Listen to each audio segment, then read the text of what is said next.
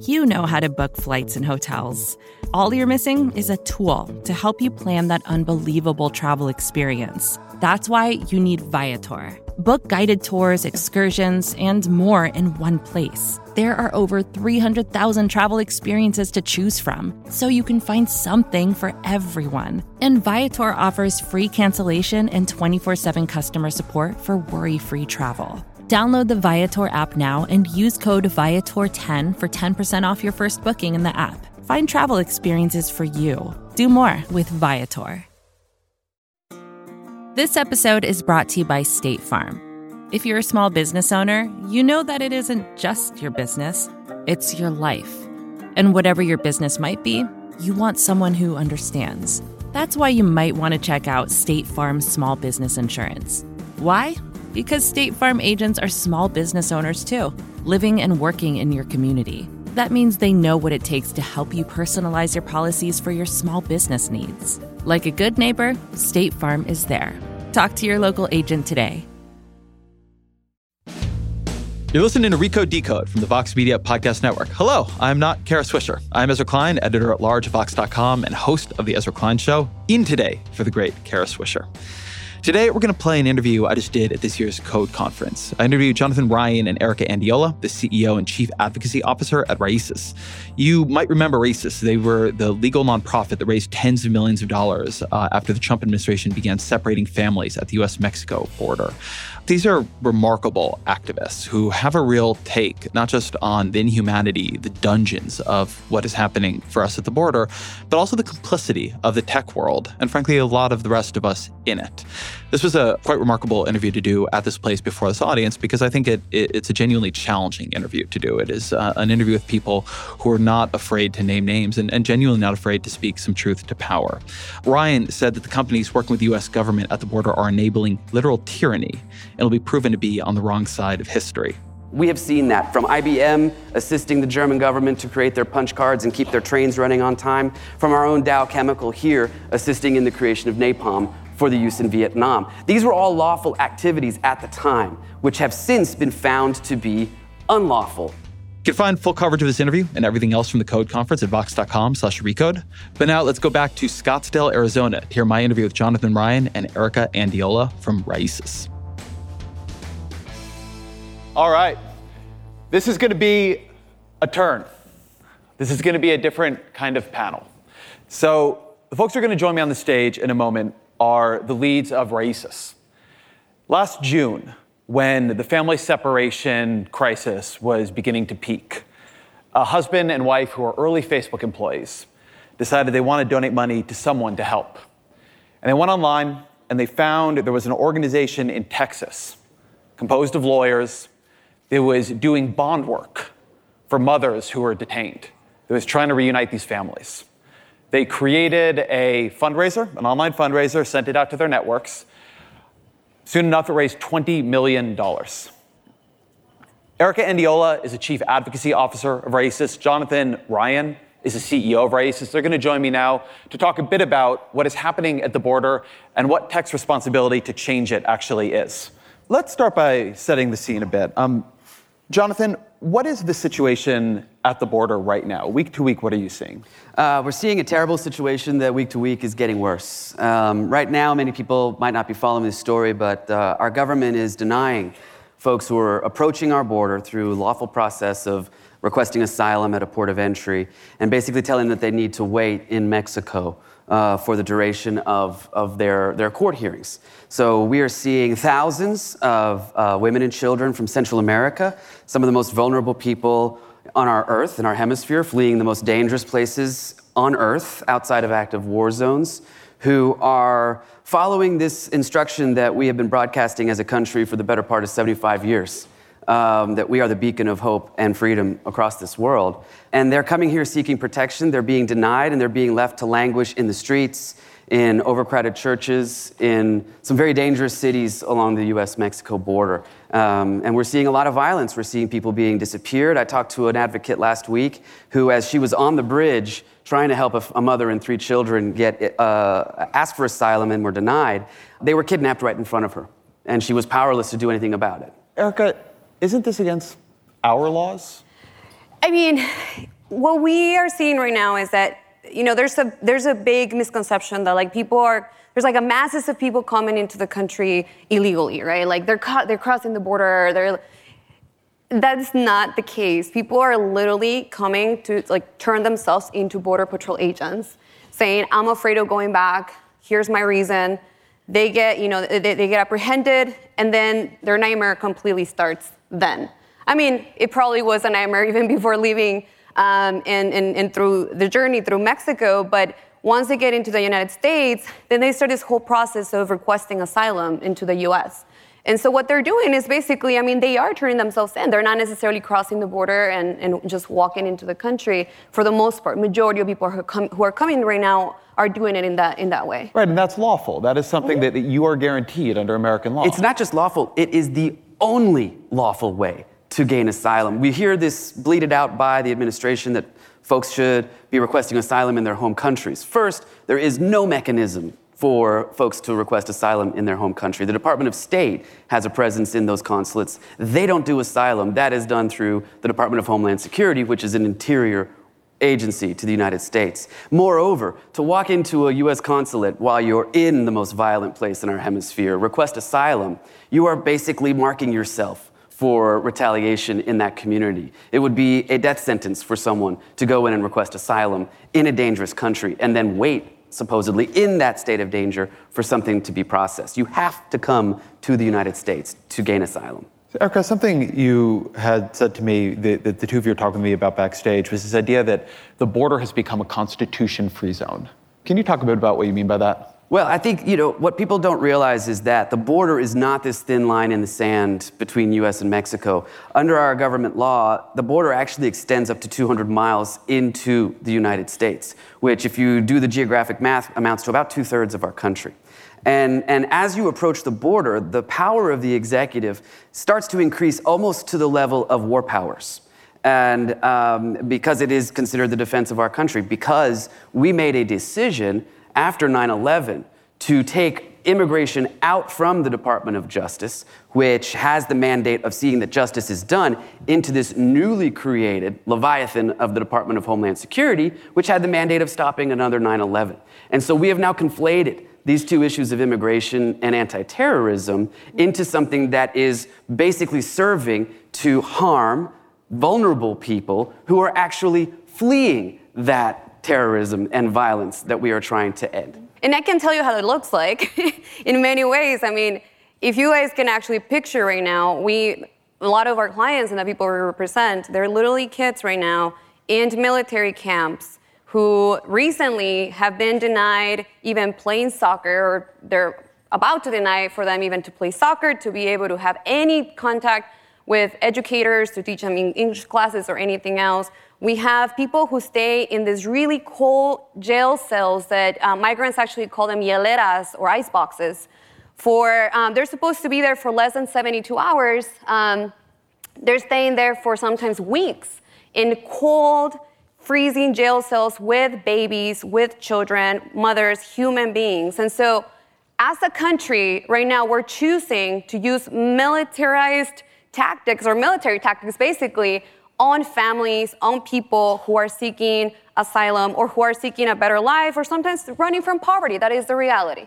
And so we do have right now to decide whether we want to be that country that is literally having concentration camps, in my view, as we've been there and we work with these families, or are we going to actually find solutions to the problems we're seeing in Central America, at the border, and in this country, since we're also deporting people and tearing family apart? Jonathan, what's the role of the tech industry in this enforcement mechanism?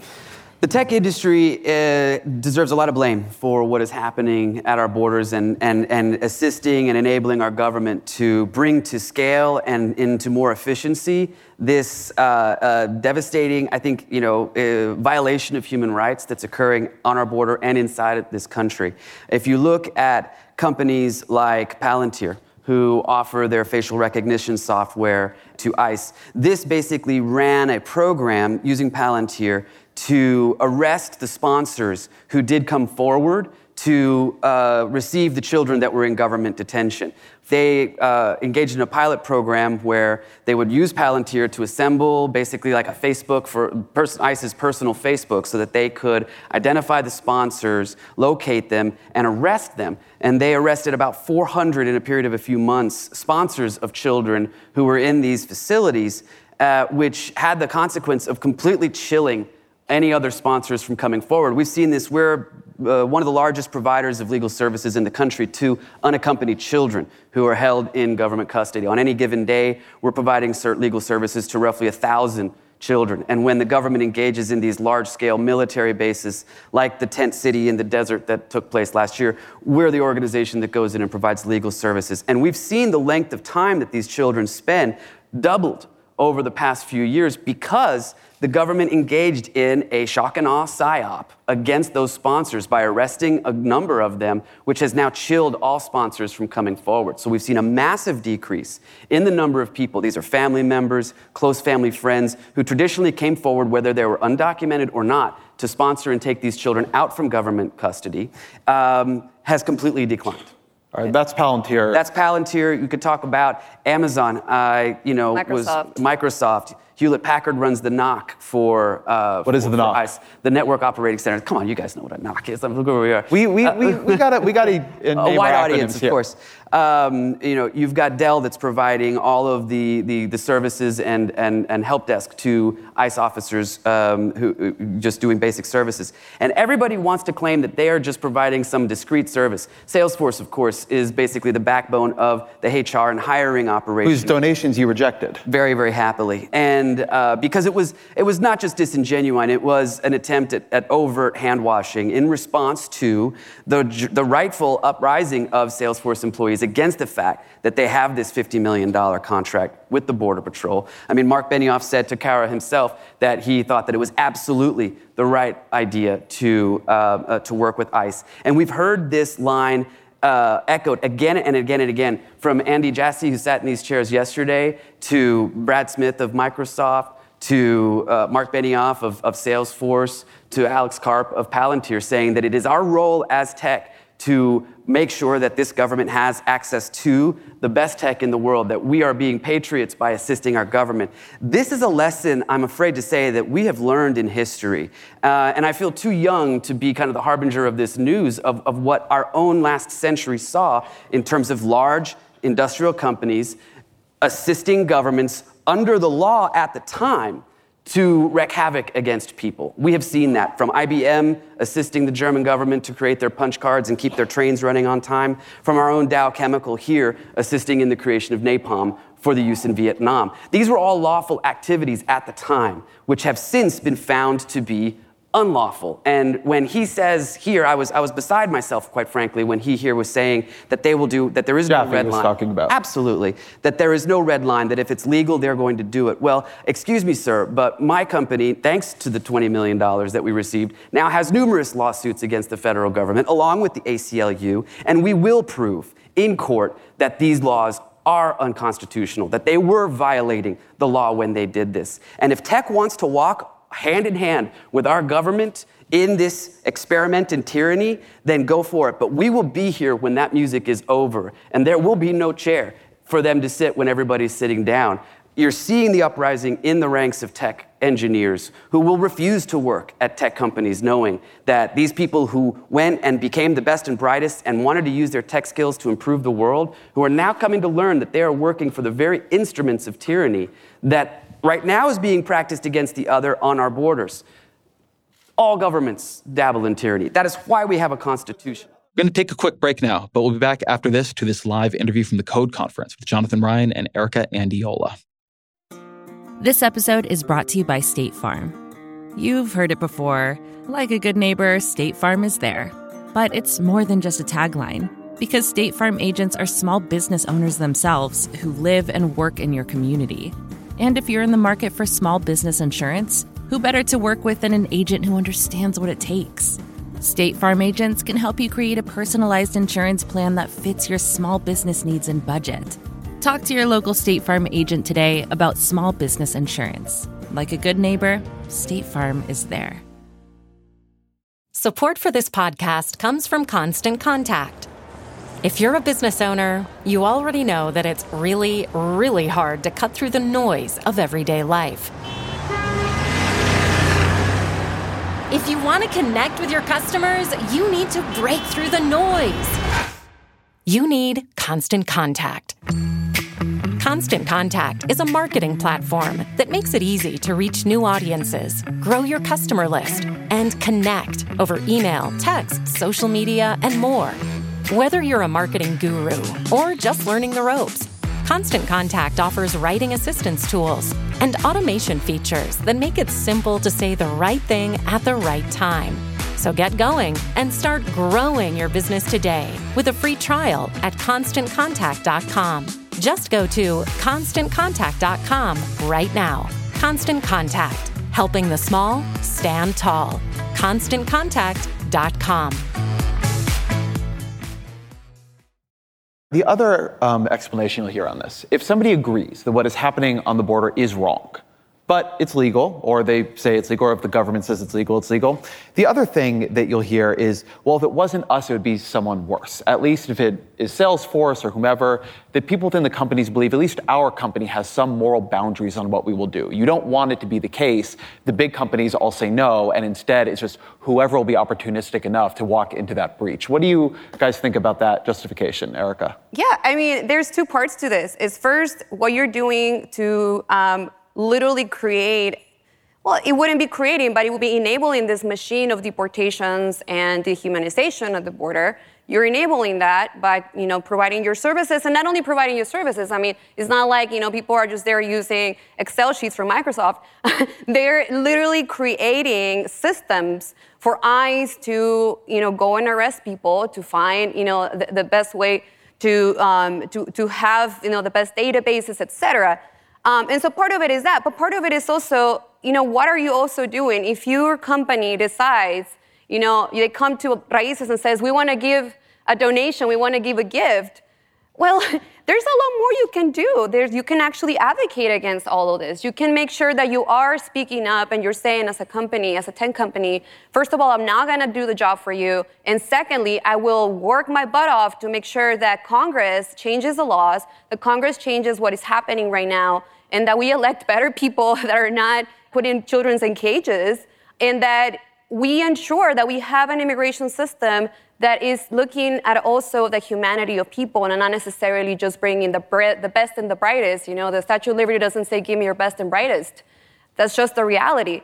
And so let's push for that. And, we're here, of course, in this audience, just to also ask you to use your own resources and to use what you have to advocate for the right laws and the right policies that right now should be treating people with more humanity. And I think it's a false premise, to say if it wasn't us, then it would just be someone else. That's literally not the case. It echoes, I think, what was said on the stage yesterday by somebody who said, well, if you don't like our services, just use another service. Well, excuse me, but there is no other service but AWS that has 200 plus of the security certificates that are required to do contract work with the government. So there isn't another company that the government can go to. But they could create other companies, or the government could begin to bring these services in-house, right? I mean, another way they could do this is that Congress could decide it needs to appropriate the money for ICE to develop its own massive network of servers and so on, and maybe that would be worse. Well, it would certainly be worse. I think that what the companies right now that are holding the power need to recognize that the government could not do what it is doing now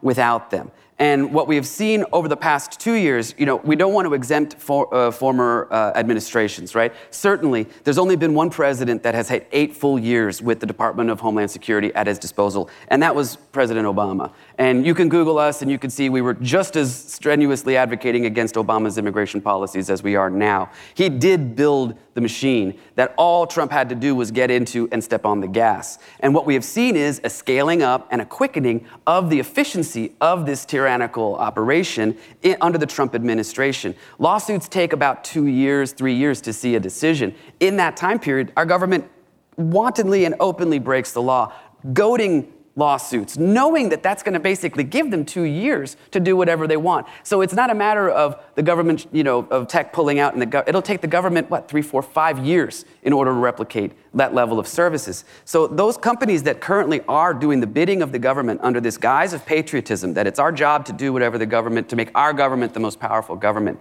instead of trying to beat Chinese tyranny with a form of American tyranny, we need to build tech on the basis of the ideals that did make this the greatest nation in the world. And I think that it's clear if Amazon, if Microsoft, if Salesforce, if Hewlett-Packard and Dell and all of these folks that are basically the backbone and the real operations of ICE stood up and made, a statement and refused to participate, they would end this because the government cannot do it. Moreover, together you have the power to make real and lasting change in this world, particularly in these areas where folks are fleeing from, to where they don't feel the need to flee anymore. I'm Irish. One of my colleagues as well is Irish.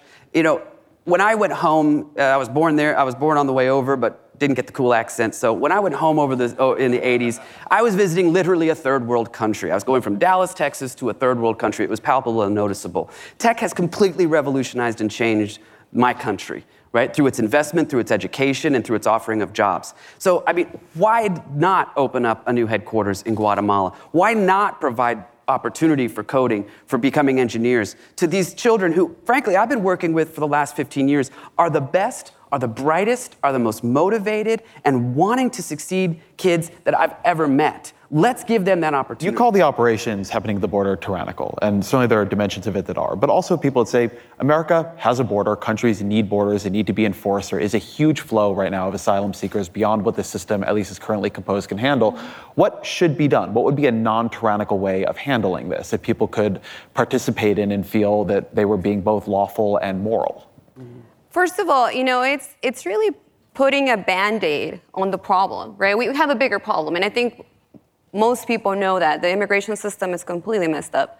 We don't have right now the ability to let, a child, as Jonathan was mentioning, who really wants to succeed, who wants to have a better life, who's, myself, I'm Mexican, I'm a dreamer, I'm a DACA recipient. And so I usually talk about people in the, third, if I wasn't, but I came from Mexico. I literally crossed the border with my mom. It took me 3 days to get to the U.S. From Mexico when I was 11 years old.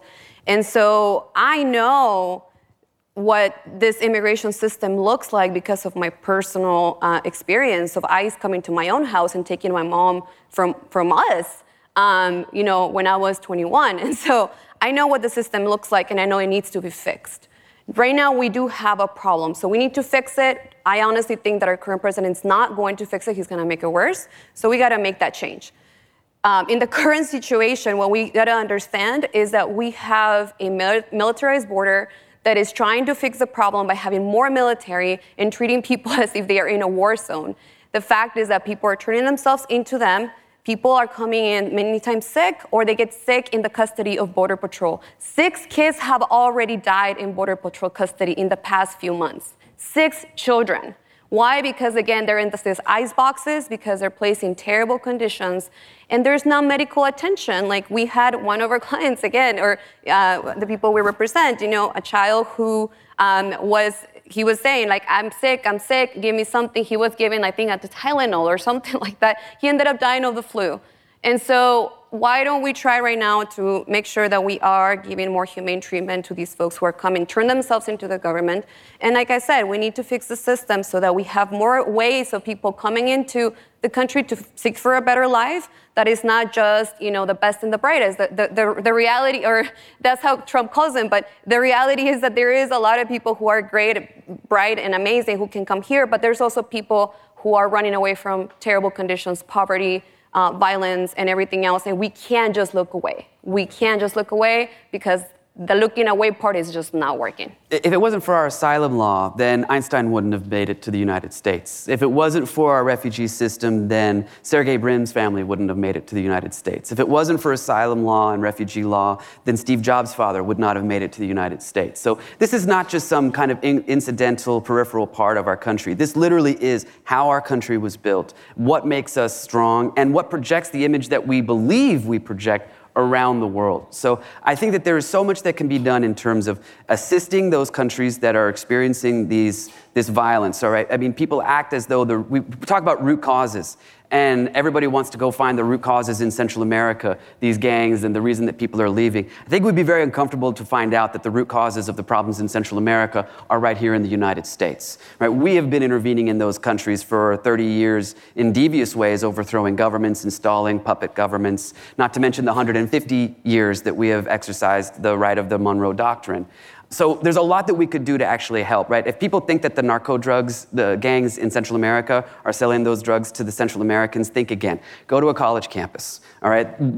These gangs work lock, stock, and two smoking barrels for us to provide us cheap drugs, cheap sex, and cheap labor. We are their customer. We are the ones who the MS-13 work for. They deal in dollars. They've got more money than the combined GDP of those three countries. So there's plenty that we can do if we are introspective to assist those other nations. Plus, for those people who do come to our borders and to our shores requesting asylum, we need to have a humanitarian response. We need to end the criminalization of immigration. This is civil law, not criminal law. We need to end the privatized prisons that are making billions of dollars off of the commoditization of the human body. It's a return to pre-16th and 14th Amendment days of trading on human bodies. So, we need to start quite respectfully with taking their boots off of the necks of the immigrants and refugees in our country.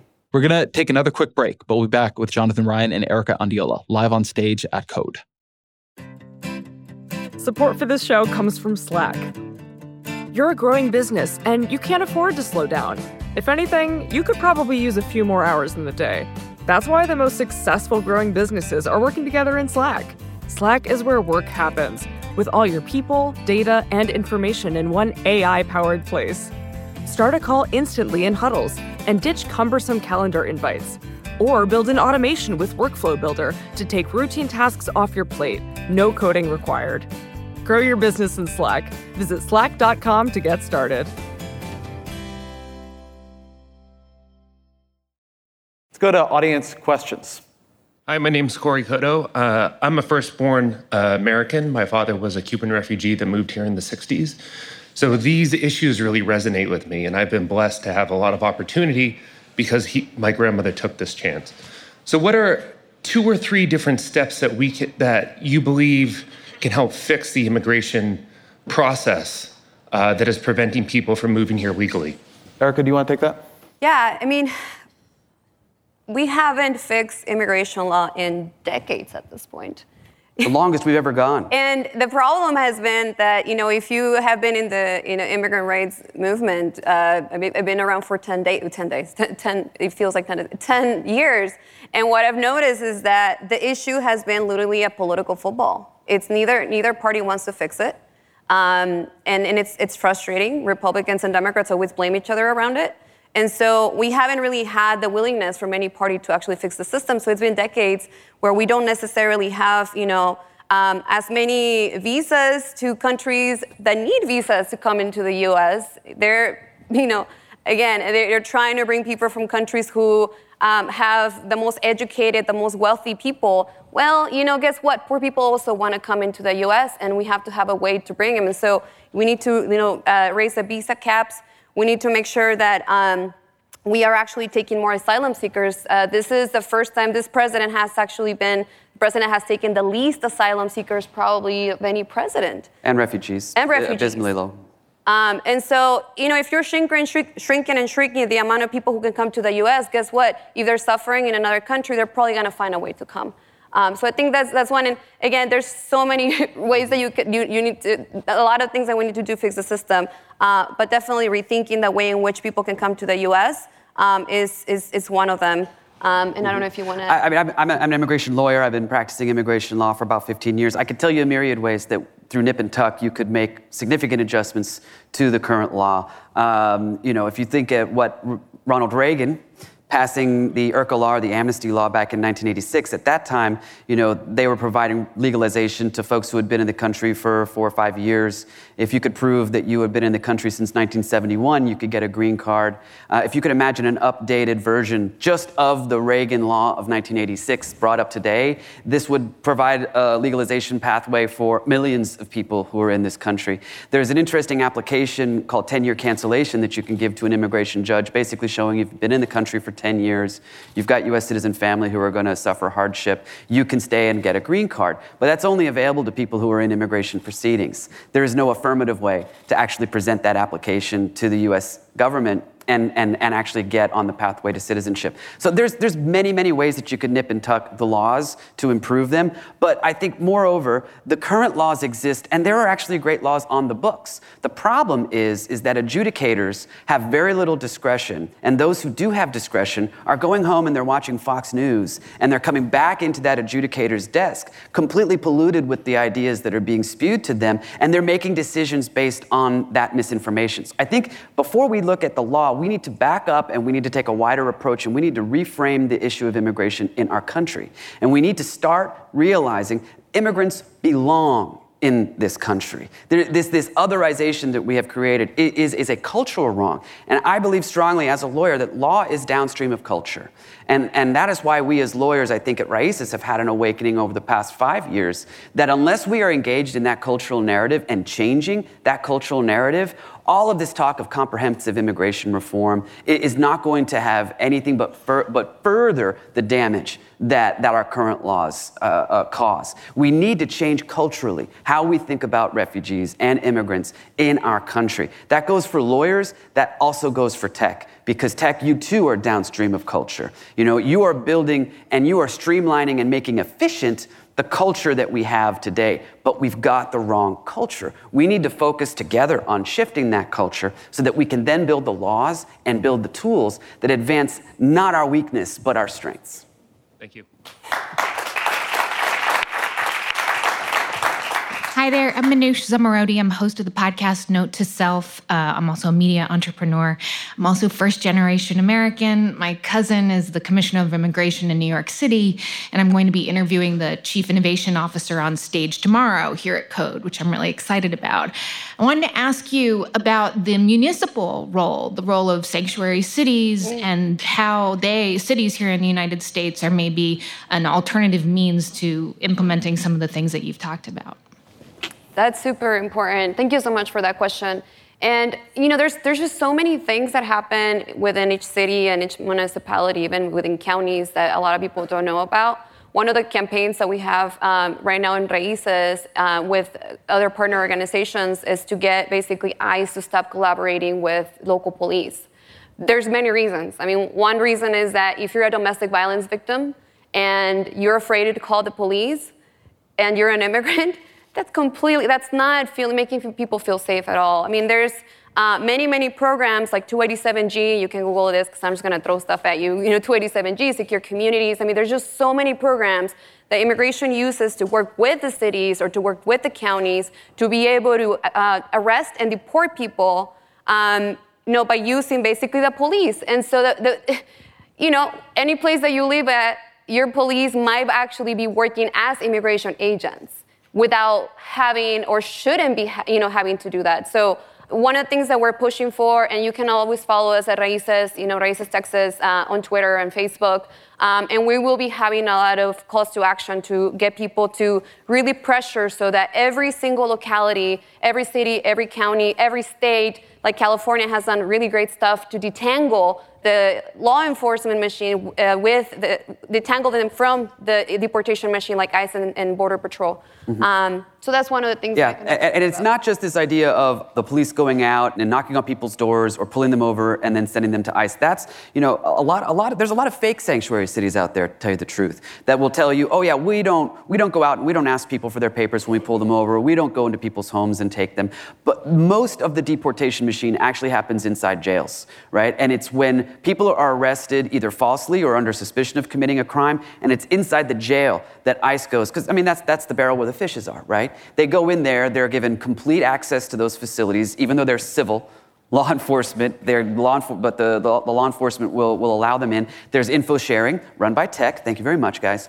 That allows shared databases so that ICE can then go and look in at who is in those facilities. And just one example, I know we need to wrap up, but I represented a woman in San Antonio.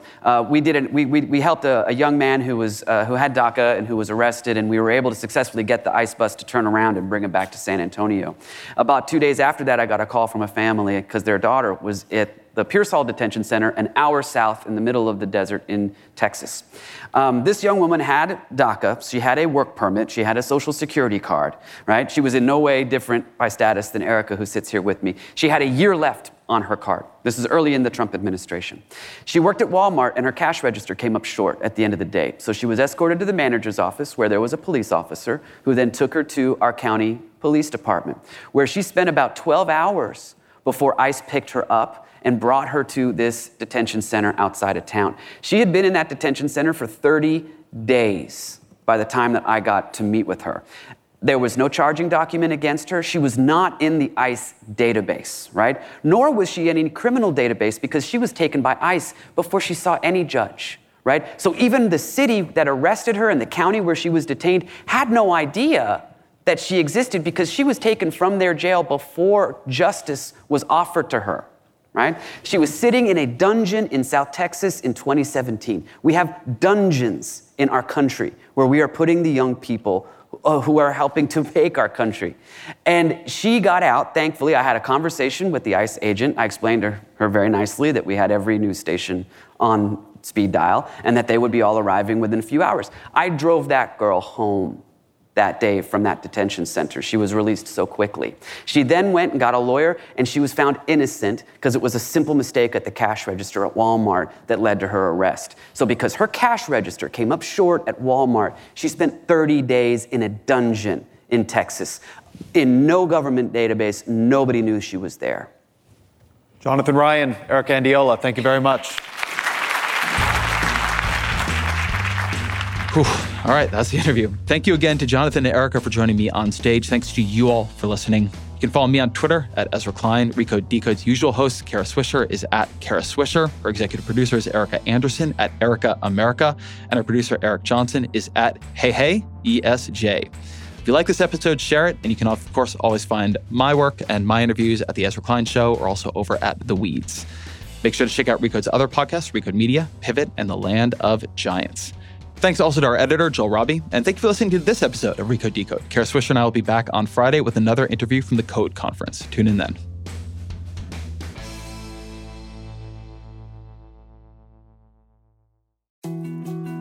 More to-dos, less time, and an infinite number of tools to keep track of. Sometimes doing business has never felt harder, but you don't need a miracle to hit your goals. You can just use HubSpot, because their all-in-one customer platform can make growing your business infinitely easier. Imagine this: high-quality leads, fast closing deals, wildly happy customers, and more benchmark-breaking quarters. It's not a miracle, it's HubSpot.